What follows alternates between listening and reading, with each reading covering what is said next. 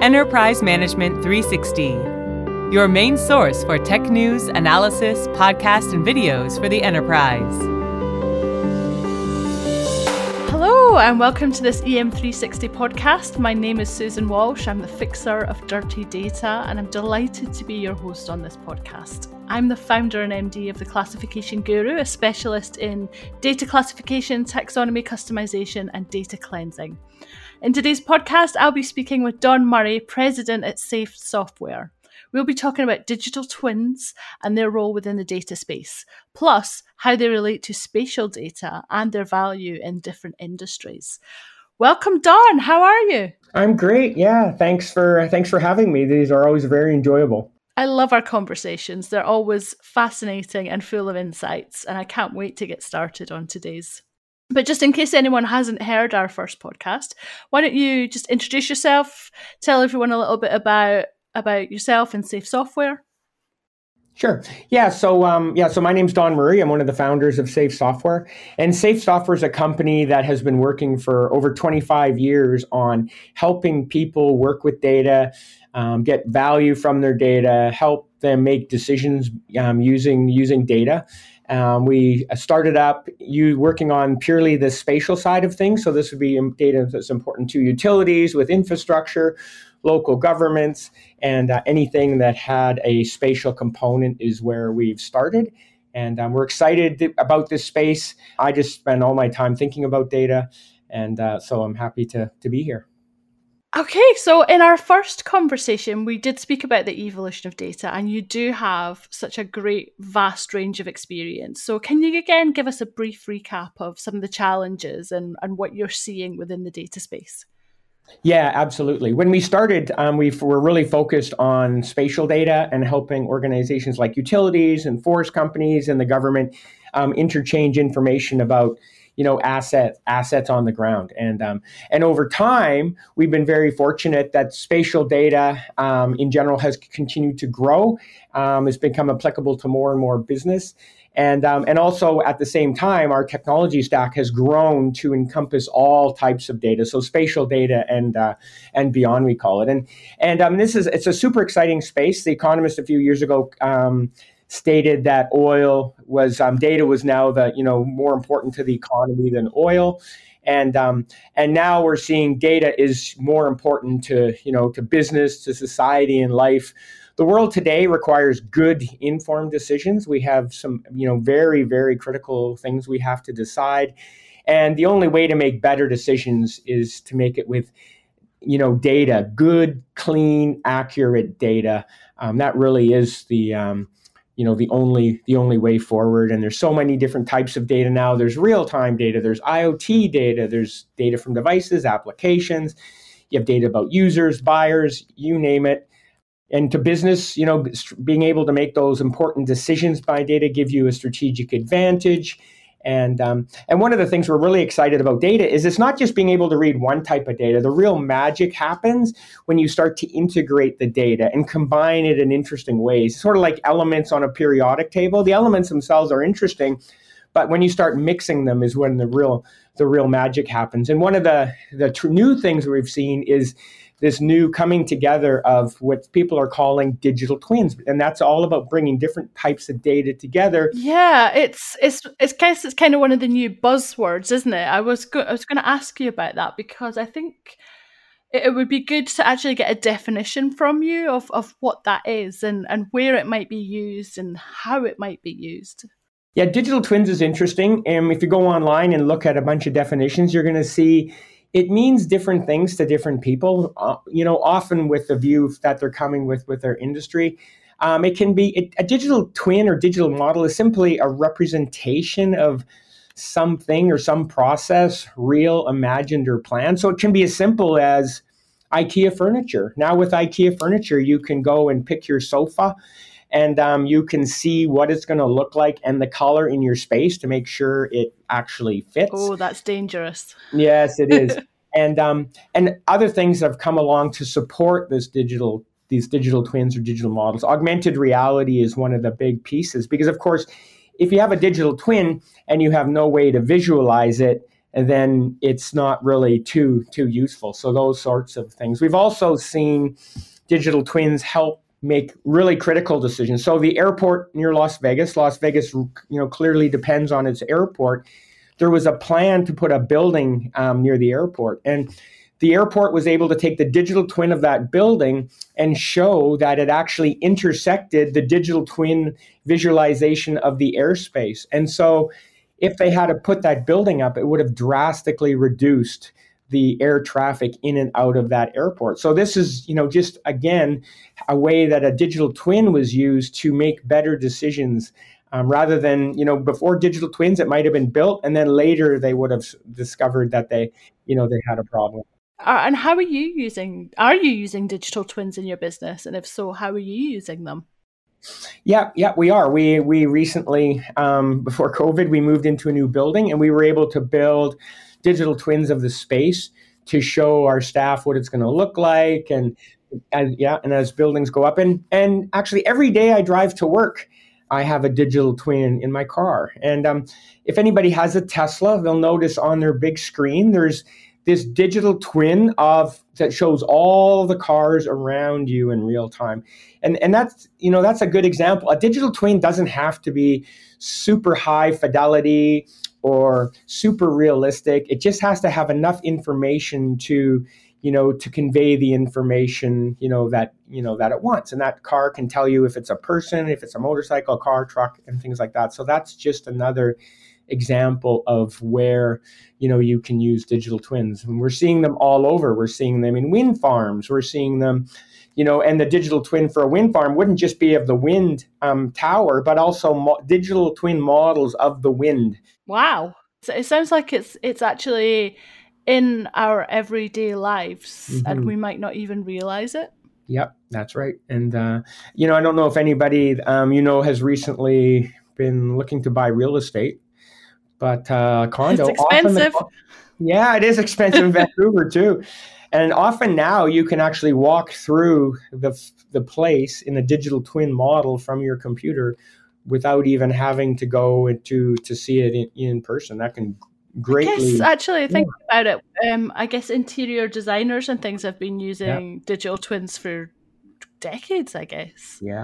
But how do you, what does it take to create a digital twin? How do you even go about knowing how to, or start one, build one, or? Yeah. And again, it comes back to data. You need, you need to be able to have access to the data. And it takes a lot of data. It takes different types of data. It takes, for a building, for example, you would have to have, where the building is, its height, all those sorts of things. But then you also want, you use that spatial model as the fabric in which you can attach other pieces of information. So, you may have a model and then you want to say, what is the material here? And you can label things. And actually, as the fixer of dirty data, I'm just going to say at this point that you need to have your measurements right. You need to have your categorizations right. Yes. You can't put grass on the wall. Make sure you've got everything nice and clean before you start these things. Yeah, no, and that's absolutely right. And when one of the things we did was we worked with Apple on their indoor mapping. There's a format called IMDF, Indoor Mapping Data Format. And the format itself is really simple. It's just simple JSON. But to build the actual digital twin of that, you had to follow all these semantic rules. And that was really the intelligence of that model, so that because rooms can't be, 2 inches by 2 inches, right? There's a certain space and there's certain rules that have to be. So the data quality is something that you can never overlook and is often where people spend a great deal of time. And sometimes it's just the data was collected for one purpose and then you're trying to repurpose it and it doesn't quite fit. So, yeah. Yeah. What kind of technology do we need to build digital twins? I guess as not a digital twin expert, is it all in a screen or in an iPad, or it's all in a computer? It's like just a digital version of real life. But even though it looks like super easy to just replicate, I'm quite sure it's not. No, it's not. And this is what's really exciting, because the digital twins, to make digital twins really effective for making decisions, it's the intersection of three different technologies coming together. Like one of them is the need for, people typically want to view a digital twin in situ, so in the real world. And so you need high speed mobile bandwidth. And so now, you just look at these devices that we call phones. I can't remember the last time I actually took a call on one, but they're really these amazing high speed devices that have the ability to work with 3D models right in them. And that's, augmented reality is really a key feature, because then you can take, the digital twin, and then you don't need to represent the entire model. You can just represent the pieces that are important. So for utility, you might represent just where the pipes are, the infrastructure in the ground. And using these devices now, you can see them, where they really are. And for disasters, we recently had big floods in Vancouver. And one of the things they want to know is, where is that manhole, even when it's under, 3 feet of mud? And again, a digital twin coupled with this technology can really, really help. So the first thing is, mobile bandwidth. You need these powerful processing that's in people's hands for AR. And then cloud technology, of course, with its ability to distribute this data anywhere and have, this whole elasticity and be able to just serve, many, many people. But I would say that digital twins are useful, but digital twins with AR and VR are just really amazing, because now people can be immersed or experience their data. And what's prompted this, what feels like a little bit of an explosion of digital twins? We're seeing them everywhere. Has technology changed, or has it just become more commonplace? Do you know why? Yeah, I mean, the price of sensors has just absolutely plummeted. Even LiDAR sensors, which you can put on a car and drive, the price of those has gone down by a couple orders of magnitude. We now have satellites taking photos of the entire Earth every single day. And so that's driven down the cost of the data. And, and those are just, and the phones, everybody's now walking around with real-time sensors. So we always know exactly where we are, and we take pictures of everything. And really it's just the proliferation of data. And now with all this data, people are saying, how can I use it, right? And it can be used in, medicine. You now have surgeons who can actually walk through an entire procedure for an operation before they do it. Again, gaining insight, reducing risk, and all sorts of things. So you can take a digital 3D model of somebody's heart. And while everybody's heart is similar, there are always differences in where the veins are and things like that. So now a surgeon can literally go in and with digital twin of the heart, actually use that to, ensure, a better income. And then, of course, gaming's a big one. Like we all remember the first Pokemon, digital twin characters that people, Pokemon Go, that people played around. Yeah, I've got some friends that do geocaching. Yes. I guess maybe that helps with that. But it sounds like there's some really amazing uses for digital twins that are coming down the line. I mean, how do you see this moving forward in the future? What are the opportunities?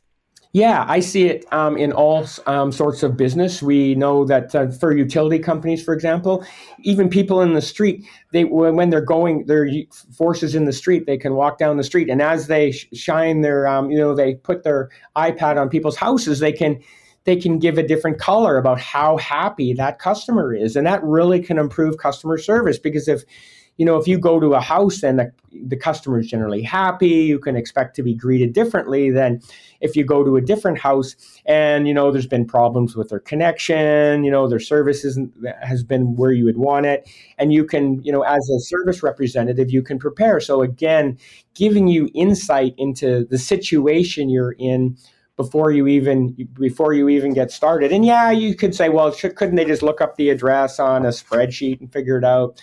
And the answer is yes, but the cognitive load is much less if you can just, as you're looking, just see and get information about things. And utility companies, city governments, running better governments, engaging citizens so they can actually see what a development's going to look like, what it's going to do to their neighborhood, good and bad.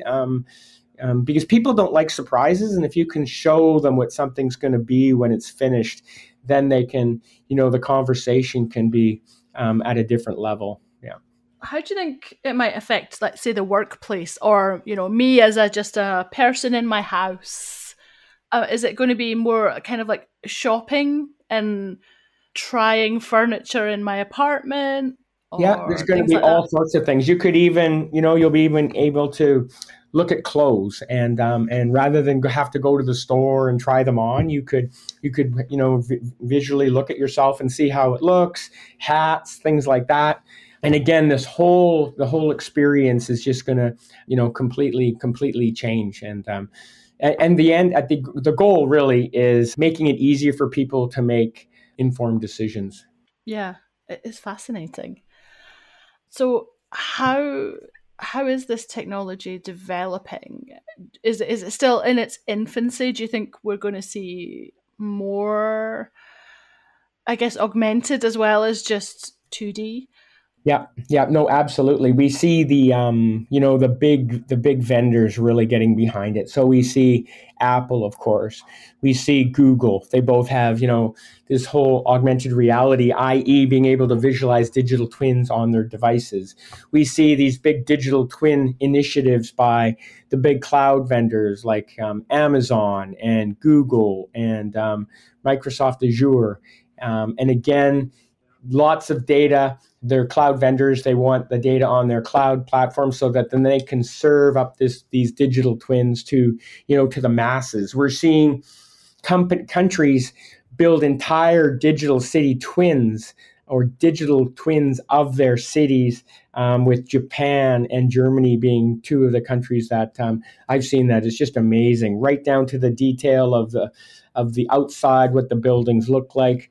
We're seeing digital twins for devices like escalators and elevators, and companies are, again, being able for somebody who's servicing a piece of equipment to see the labels right on the device can really save them time. It's one thing to look on a manual and say, remove this cover. It's quite another thing to actually have the device show you exactly where the pieces are and how to get access to as you're working. So I bet that'd be great for building furniture in the future at home as well. I don't know about you, but so I buy some furniture and it's got the worst instructions. But actually, if we could see a digital twin of how it should look, that might help. Absolutely. I didn't think about that. But yeah, in these digital twin instructions on how to build things that you buy, right? Like sometimes they're multilingual in the senses they just show you what it looks like when it's together. Yeah, we've all finished something with extra screws or Yes, buttons, or so exactly. it would Yeah. help people. And then also you wouldn't even need to do like I'm thinking instructions in different languages because it would save the cost. That's absolutely. So we're just going to see it sort of bleed in. And I don't even think we're even going to notice it in many sense, sort of like that Tesla app for everybody with a Tesla. I bet most people didn't really even think of it as a digital twin. We just see it as a visualization of the world around us. And we're going to see that. We're going to see that more and more going forward. It's a super exciting space. Yeah, it sounds like we are just not even going to think of it as a digital twin. It's just going to be integrated into our lives. Yeah, and the key thing behind it all is data, and this ability to have to integrate multiple pieces of data together in order to create this, this experiential experience of something that's real, imagined, or maybe was in the past. So we've seen digital twins of encampments or old castles and things like that, so that, again, people can then go there and see where they were and gain an understanding of what they looked like and, in the past. And it's not that anybody's ever it's nothing real or imagined places. You can have digital twins of these imagined places. Digital twin historic tours. There's a Yes, new business idea for you. exactly. Yeah.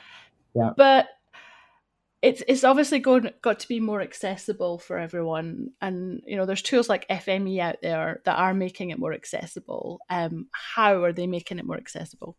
Yeah, and that's exactly it, and that's where Apple and Google with the devices, so people can get access to it, and the cloud technology drives down the cost, and then the people who are actually consuming it don't even think about it. It just becomes part of the fabric of everyday life, right? And that's what's exciting with all this data being collected is this driving down the cost of data.